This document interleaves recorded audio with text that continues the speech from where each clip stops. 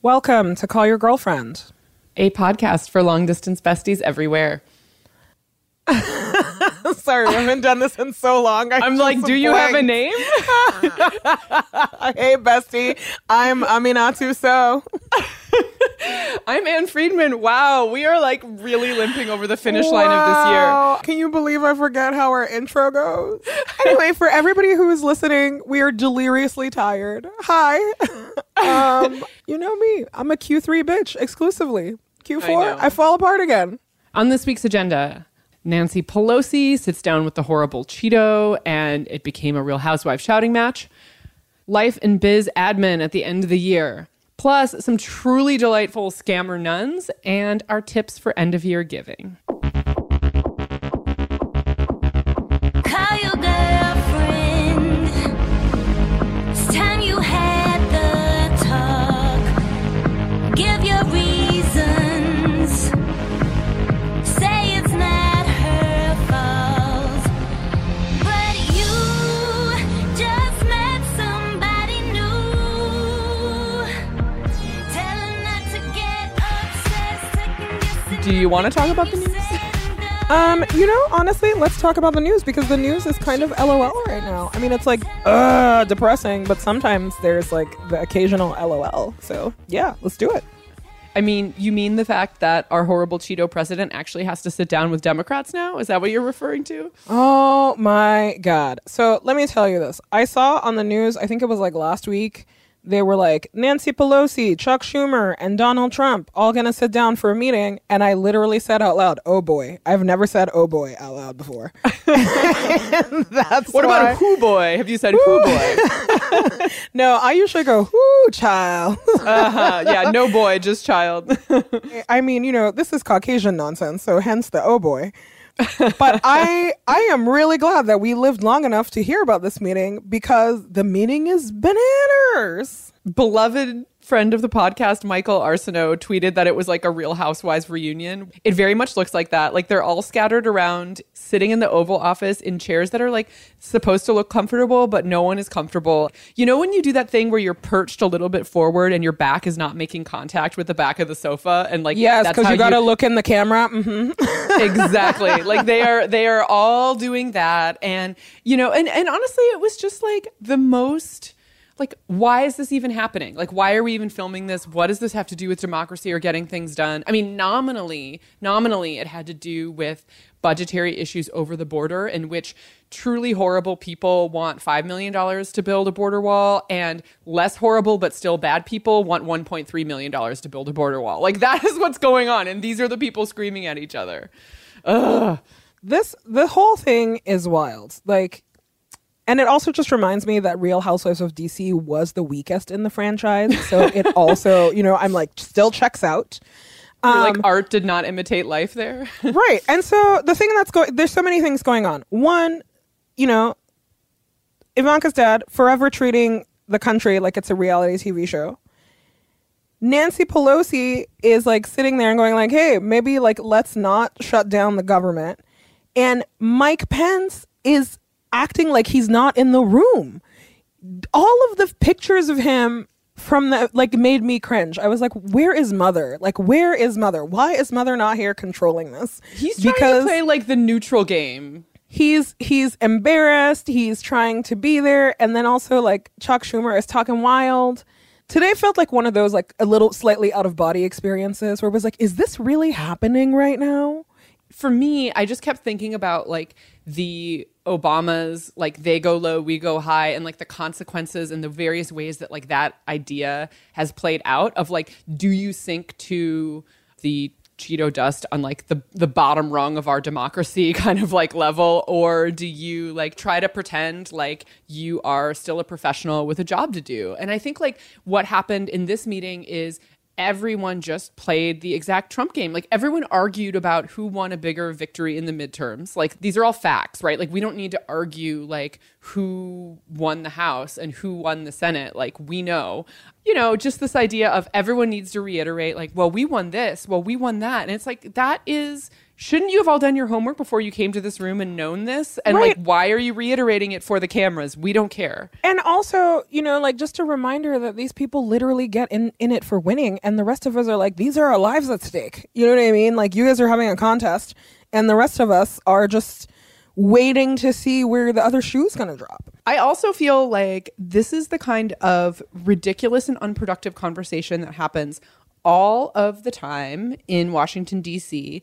And the reason why they were like, let's get this on camera and broadcast it in real time is because like this president cannot be trusted to like accurately represent the content of a talk like this behind closed doors. So it's like, again, it's like you are playing his game.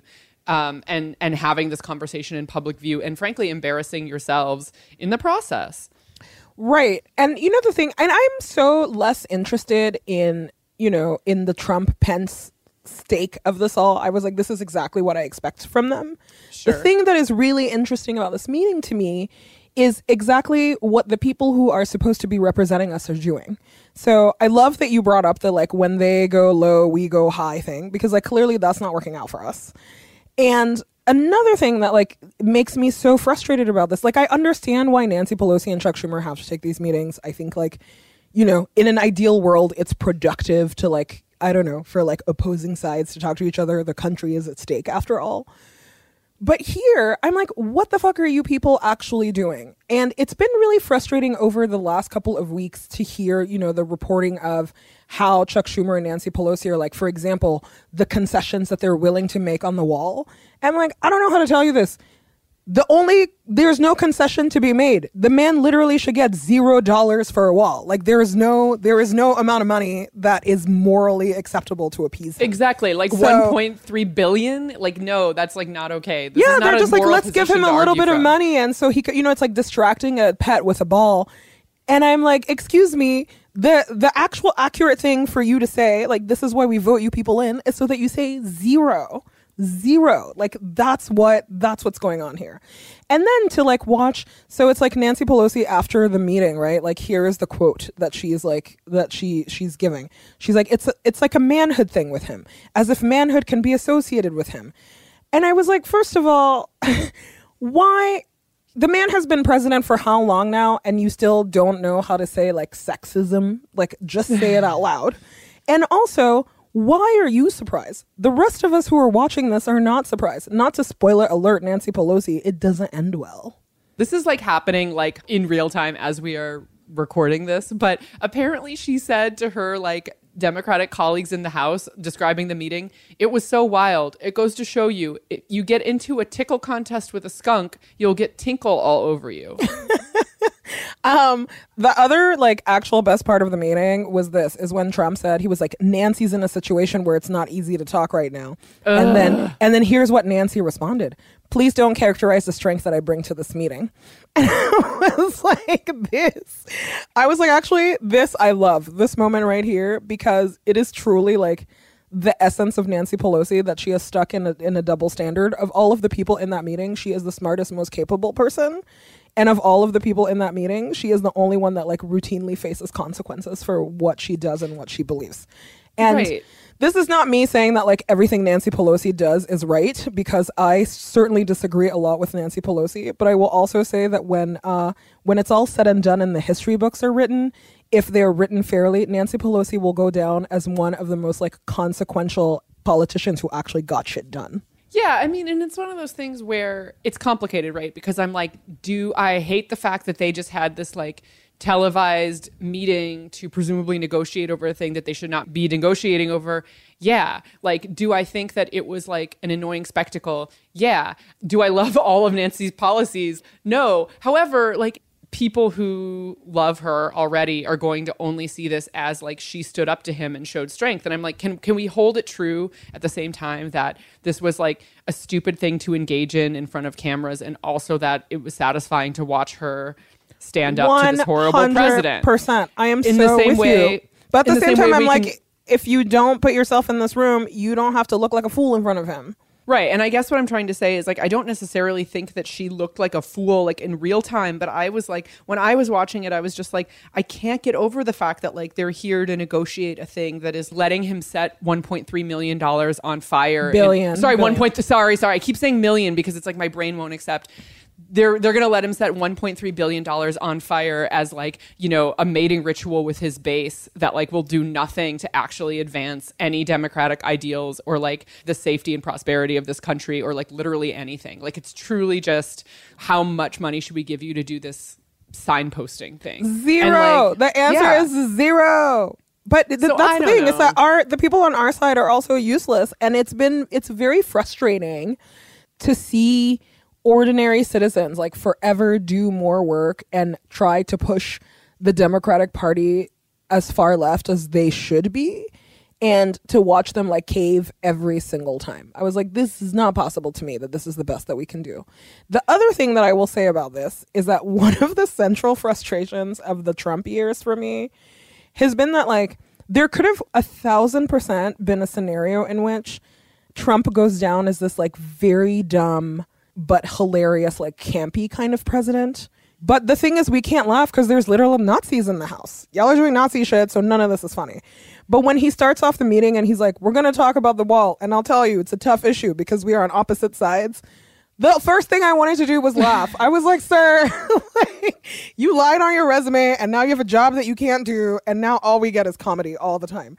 But we can't laugh because literally people's lives are at stake, and also Nazis. Yeah, and it's one of those things where, I mean, I think that this is important because it is like, okay, Nancy Pelosi, a figure who I think has been both fairly and unfairly maligned, like from the left, which is to say that I think that she exhibits like many of the problems that say Chuck Schumer does, but she comes in for like way, way, way more criticism because gender.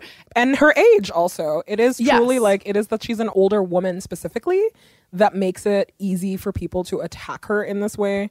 And for her to like experience this double standard and people not really stand up for her. Yeah, I mean, it's not like Chuck Schumer is a spring chicken, you know? I mean, it's like he's 33, okay, Anne. Let it go. God. Yeah, like he's like a Tom Cruise 33. Is that what you're saying? Yes. But I think that like that's another layer here of like this is sort of the first time heading into a new situation in Congress that like there is a hint at how will Democrats with a modicum of power approach this president or deal with him. And I think like, you know, that's why it's so complicated. The idea of like, wow, I hate your policy position, but also like in some of like the choices you've made to like pretty much acquiesce and have this ridiculous reality TV meeting. While at the same time, everyone is getting really excited when Nancy Pelosi is like, it's a masculinity thing for him, which is like, you know, something that most of us have been well aware of for, at this point, 4 years. So, you know, I mean, it's like I don't know. It is a real complicated stew. It's a complicated stew, but you know, the thing about Sorry, it that's is, the worst mixed metaphor. I know. Listen, it is complicated, but the thing is that like we can hold all of these truths up to the light at the same time, you know, and say like, hi, Nancy Pelosi is, you know, like she will go down as probably one of the best speakers of the House. Like that is true. It is true. Her politics are really fucking shitty sometimes.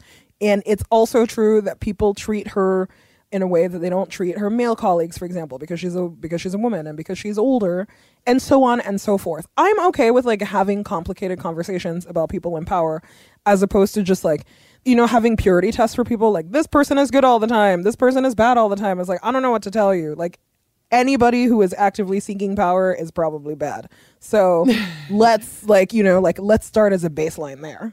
Oh my God. I really like hearing you say something like that and like kind of agreeing with it is making me flash back to my dad basically being like, oh, all politicians are terrible. And I'm like, oh my God, like has the snake eaten its own tail? Like what is going on? Yeah, politicians are terrible. They are. It's like whenever there is like a new kind of populism or whatever, people are like, the reason I'm voting for so-and-so is because the status quo is not working. Whether it's like people voting for Bernie or it's people voting for Trump, I never dismiss that attitude because I'm like, you're right. If it was working, we wouldn't be here. If it was working, we would just let them run the show. But instead, it's like we literally vote for these people, we pay them, and then we have to fucking supervise them every step of the way. I don't have time for this. I don't know how to tell you this, but like anyone who pays someone has got to supervise the person they pay. This is how the world works. This is why, listen, everybody knows my real feelings about dictatorship. It's not terrible. As long as it's benevolent. Exactly. Benevolent dictatorship is my favorite form of government. But all like kidding aside, it is, like I understand why people are dissatisfied with how things work. It's also true that this is the reason that we elect certain people to office. But when being an elected official is literally a career path for people, I was like, we run into a lot of problems there. This is why we have political dynasties. This is why we have people like, if your goal is to be a congressman for a lifetime, I can't trust you. I was like, you need to do something else. This is not how this is supposed to work. It's wild. How are you doing over there? Oh, I'm in like a very reflective about my biz year mode. I've been simultaneously like closing out my books and doing my last little bits of work that I like do not want to carry in a lumpy sack on my back into 2019 with me. And then also shopping for things to wear to this black tie New Year's Eve wedding I am attending. You are going to look so good. Okay, here is my issue. I do not wear shoes with a heel over 2 inches tall. Like 2 inches is where I max out. My pref is like inch and a half, but I still need to look dressed up. And literally it is all like gentle souls, easy spirit, naturalizer territory if you want a low heel in like a fashion shoe. And I think that the pressure of like saying that a heel is what makes a dressed out outfit is like ridiculous expectation, right? Yes. Because a lot of it is just like, it's visuals. I think that if you distract everybody from your feet, you could literally wear Birkenstocks and look dressed up. You are like the queen of the chunky jewelry game. And you are so good at like a dramatic neckline situation. Who is looking at your feet? Listen, I know that to be true, but it's one of those things where I've spent way too much time. I've gotten annoyed about it. Like, I hear you. I feel confident that I'm going to look great no matter what. I have like shoe options in my closet. It is really not about like my anxiety of like, what will people think, even though like, of course, also our friends are great. But okay, exactly. Here's the thing about the shoe. Because this is the fake rule that I've always had for myself. And I think you will understand why I own many of the shoe, because I also don't wear heels. I feel that like if I don't want to wear a heel, if the shoe is pointy, that's a heel kind of situation. Right. I hear you. And I agree. Like I adhere to many rules like that too. Or like if it's got some like ridiculous like shiny element or like, like 100%. Like I think that there are a lot of ways to be black tie high fashion and not be in like a sky high heel. I get it.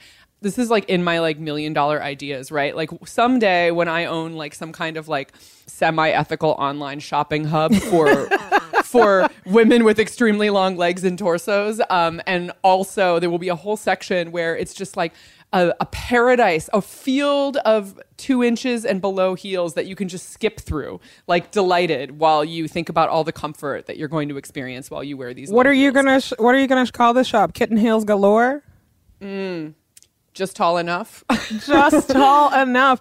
I love a tiny 2-inch heel, but I live in a flat. So whenever I see women in heels all the time, I'm very impressed because I don't know how they do it.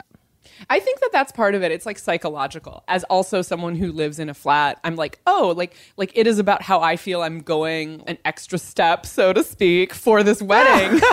That's the name of the store, fool. Extra step. Extra step. The extra step. Okay. You've closed your books. You're opening a shoe business. Yes. Done. I'm like adding new priorities left and right to my 2019 list. Do you want to close my books for me? Please, the most unpleasant task I have to do, like anything related to spreadsheets, related to biz. It's almost like I am not a business person. I just ended up here.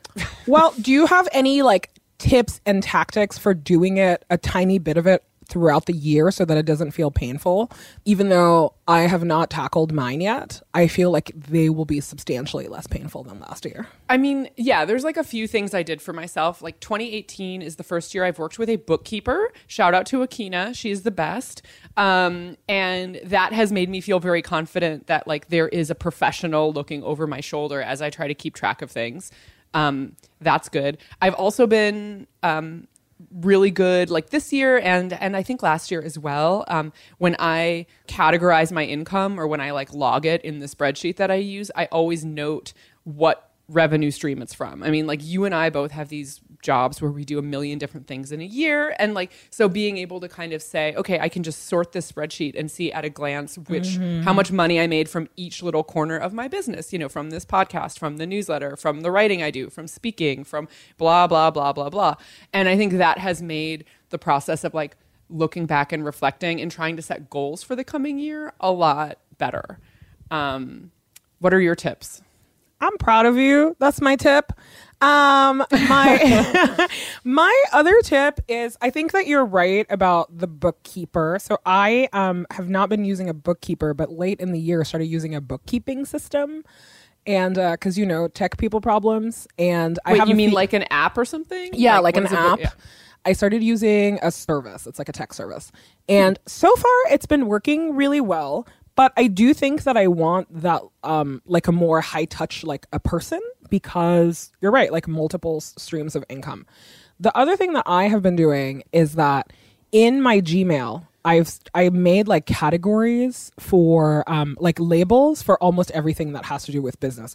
Like there's a label for expense receipts. There's a label for donations. There's a label for incoming requests that I haven't responded to or whatever. Because I found that half of like what was bogging me down was going back to look for things.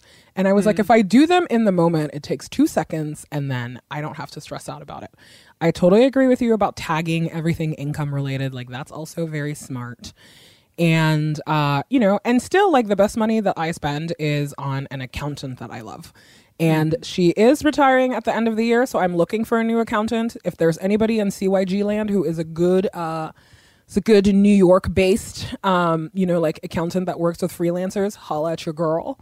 Because wow, your accountant is so good. She's getting out of the game. You are like part of her swan song. She's like, I'm done. She's like, I've been doing this for years. And she told me, she was like, of all my clients, you're the one I worry about the most. So I need to land somewhere good. And, you know, it's just that thing where we've talked about this like so much on the show. One of the things that gives me like so much anxiety is this kind of life admin, because I ignore it for so long. And then when I actually have to do something related to it, I'm stressed out because I don't want to go back to look at it. And it turns out that if you just do a little of it every day, like 5 minutes, it's like that Martha Stewart, like how do you keep your, I don't know, your like bathroom counters clean? You just have to clean it for 5 minutes every day. At the end of the year, it's not impossible. I hear that. I respect it. I'm better some months than others. Yeah, I'm better some years than others. So we'll see how this year turns out. I say this a lot as somebody who has like a lot of anxiety and you know, and a lot of my anxiety a lot of times comes from being disorganized this kind of way. And so I've just found that like doing a little bit of it as you go makes you feel better. And if you can't do it and if you can afford it, like hire people to help you or pay for services that can help. And also just like know that everybody else is struggling with it. Like that's the other thing. I thought that I was like uniquely a mess and that I couldn't get this part of my life together. And I was like, oh, everybody's on the brink of IRS jail every day. That's fine. Oh, constantly. I do have a resource that I love. A friend of mine who recently graduated with her accounting degree and who, before she decided to become an accountant, was a self-employed or like contractually employed working artist, has started like not only her own accounting business, but a lot of transparency around tips and advice for people who have complicated, lots of different types of revenue, like not just like one piece of paper from an employer type accounting lives. And she is at Taxes for Artists on Instagram.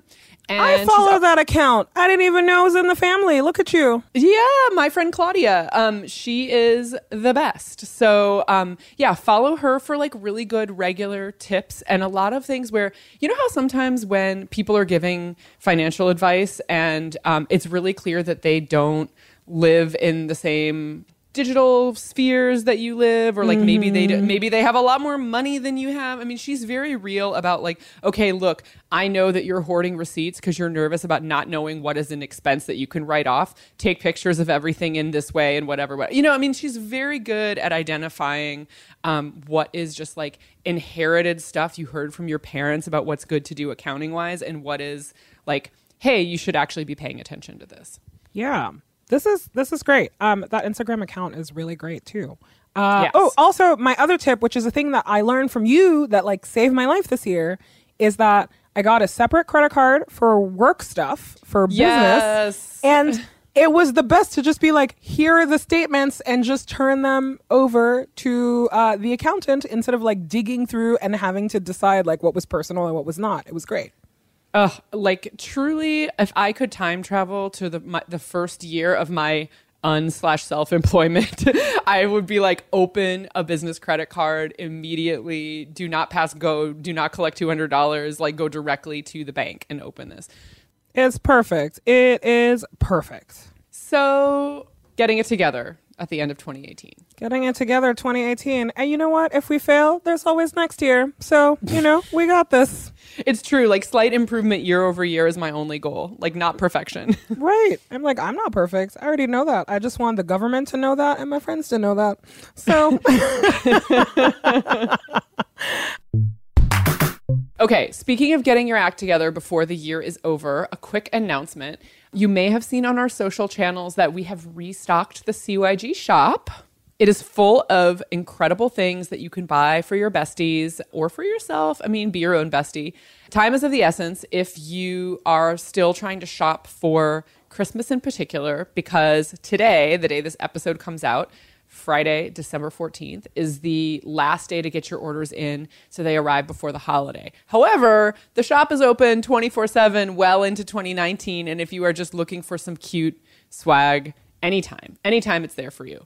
Do you have a fave of this new merch run? Man. Oh, I love the pouch. And I love everything, but the pouch that says like, see you on the internet, it is the perfect size for all the things that I need. It's like very good canvas situation. I mean, like I bought myself one, even though we got one for free. So that's how much I love it. Oh my God. I have two faves. One is we're selling this mug. So I don't think we really realized until listeners would point it out, mostly on social media, that you and I both, whenever we are like disgusted by the state of this world or frustrated, tend to just go, That's my truest essence. The truest essence. And I don't know if you've ever seen those like vintage mugs that say Big Hug Mug. They're like from the 70s. Yes. We made these very cute ceramic mugs that we are calling the Big Ugh Mug that just say on one side. I love it. Also, it's a big mug. You know, I love a big mug. You know, that mug is really big. When I got it, I was like, I thought when you mentioned it, it was just like a regular size mug. And I was like, oh, this is Amina and Ann size. I'm into this. This is why we're calling it the Big Ugh Mug. So that's one fave. And then my other fave is these incredible slippers, like canvas, but like with a really squishy footbed that say on the top, free boobin. Okay, I can't wait to get those. The perfect like wear around your home anthem. Free boobin. It's so real. It's so real. Carly does like such a great job like sourcing everything. It's always like the softest and the cutest. So, you know, like I trust her with my fashion life. It's great. Yeah. And so anyway, everything is at shopcyg.com. There's some classics like our Shine Theory enamel pins, a bunch of new fun stuff that is for the holiday or frankly for any time.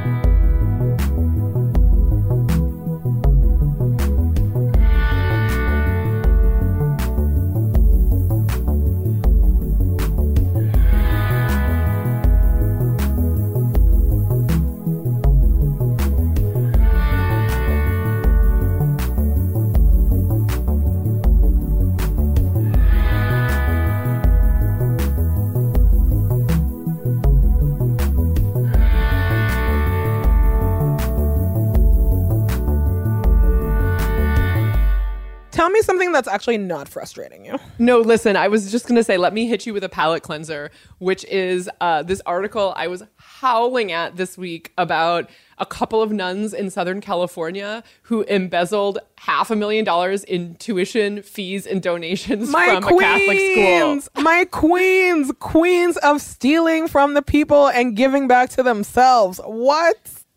I mean, okay, first of all, in our like matrix of thinking about scammers, we always have to think about like, who is the victim here? Who is getting burgled? And the answer is the Catholic Church, which, I mean, yes, I know, but please. also the kids, and kinda.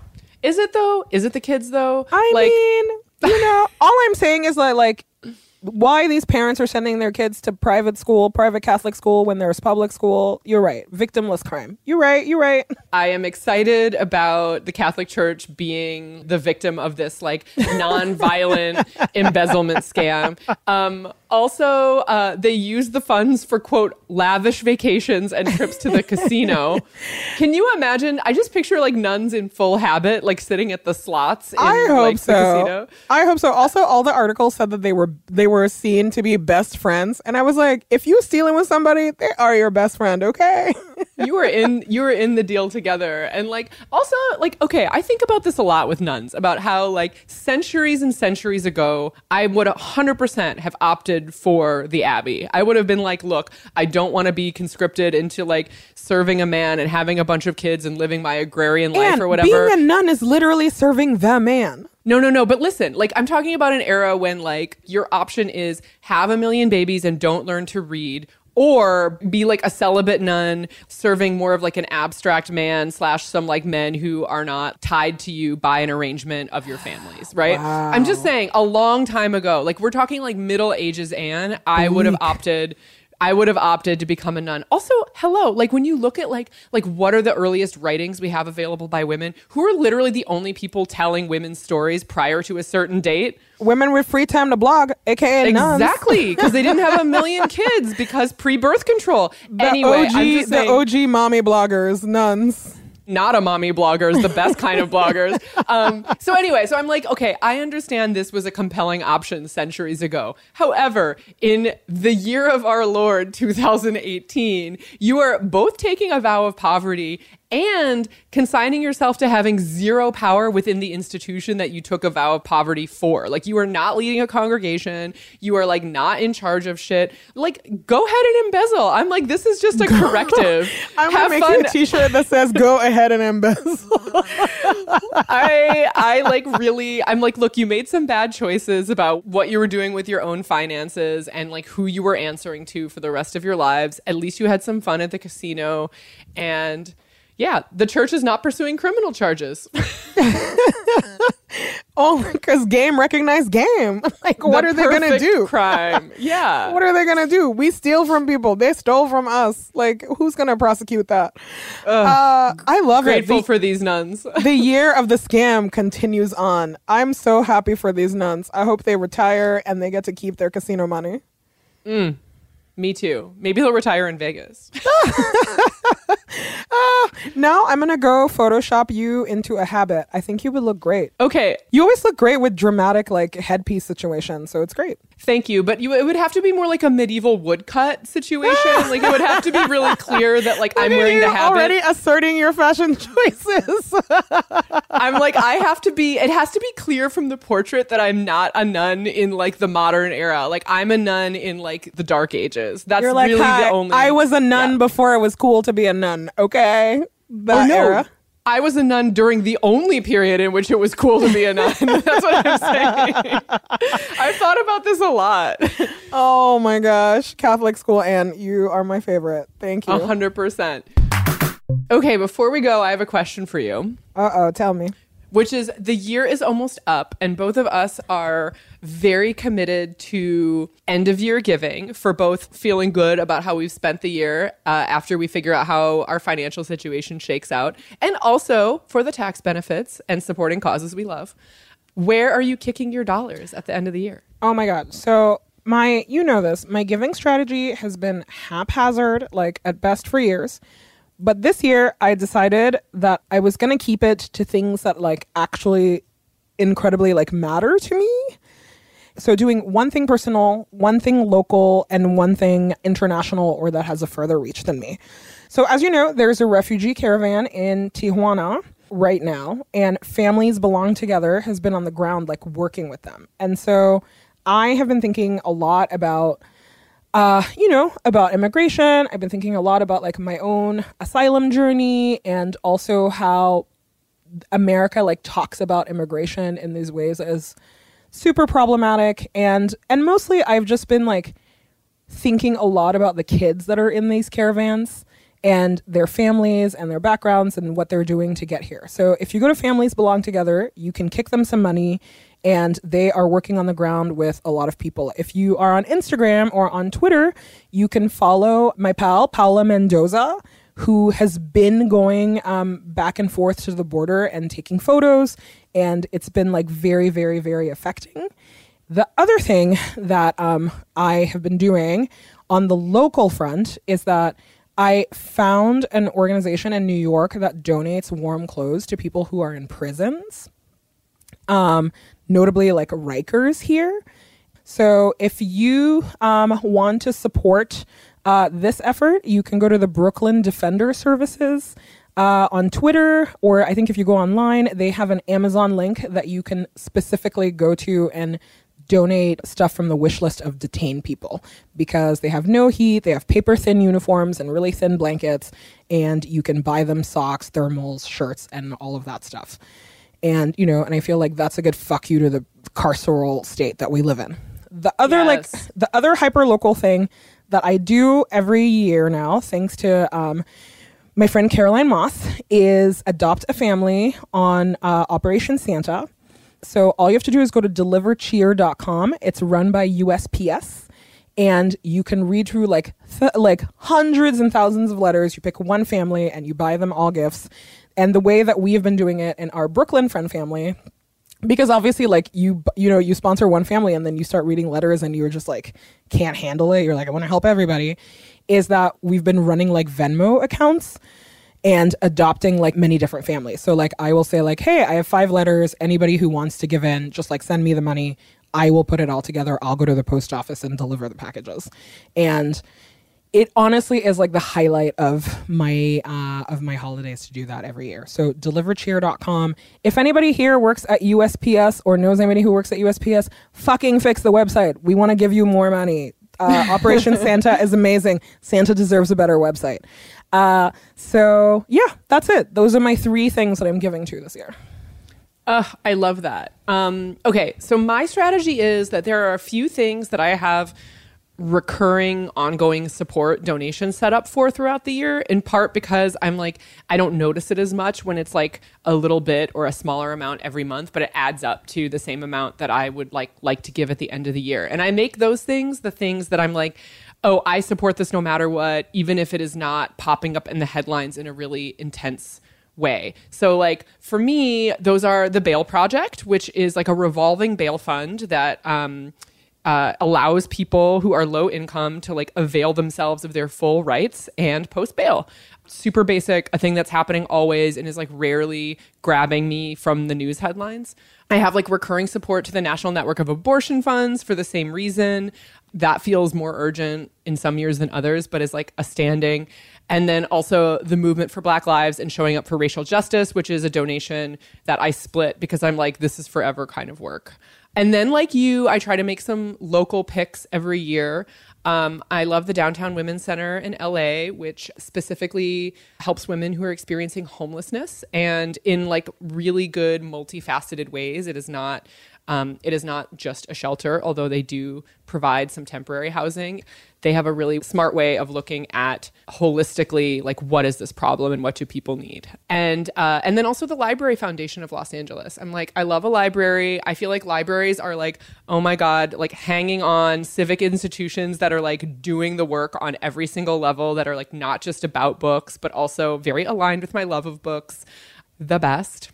And then finally, I think this year, a lot of my donating has been really informed, at least domestic donating, by the fact that I'm like, oh God, like the courts, like the courts and like fighting things in lawsuits are like really a tenuous and kind of like last line of defense, like now in a way that I have not felt that to be forever the case. And so I've got, you know, like your standard ACLU donation, but I also love to support the Sylvia Rivera Law Project, which is like, again, really playing a long game when it comes to how the rights of trans and gender nonconforming people are reflected for the long game. And so I'm also donating there.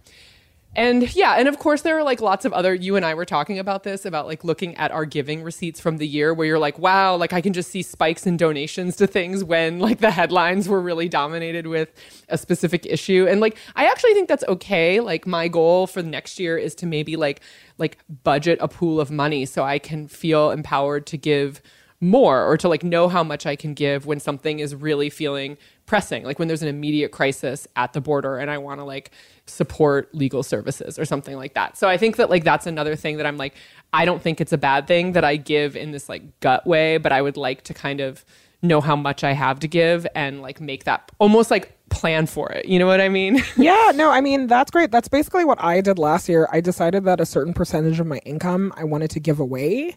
And, you know, and part of it is like makes me feel great. And the other part of it is also I'm like, God bless, this is great for my tax situation.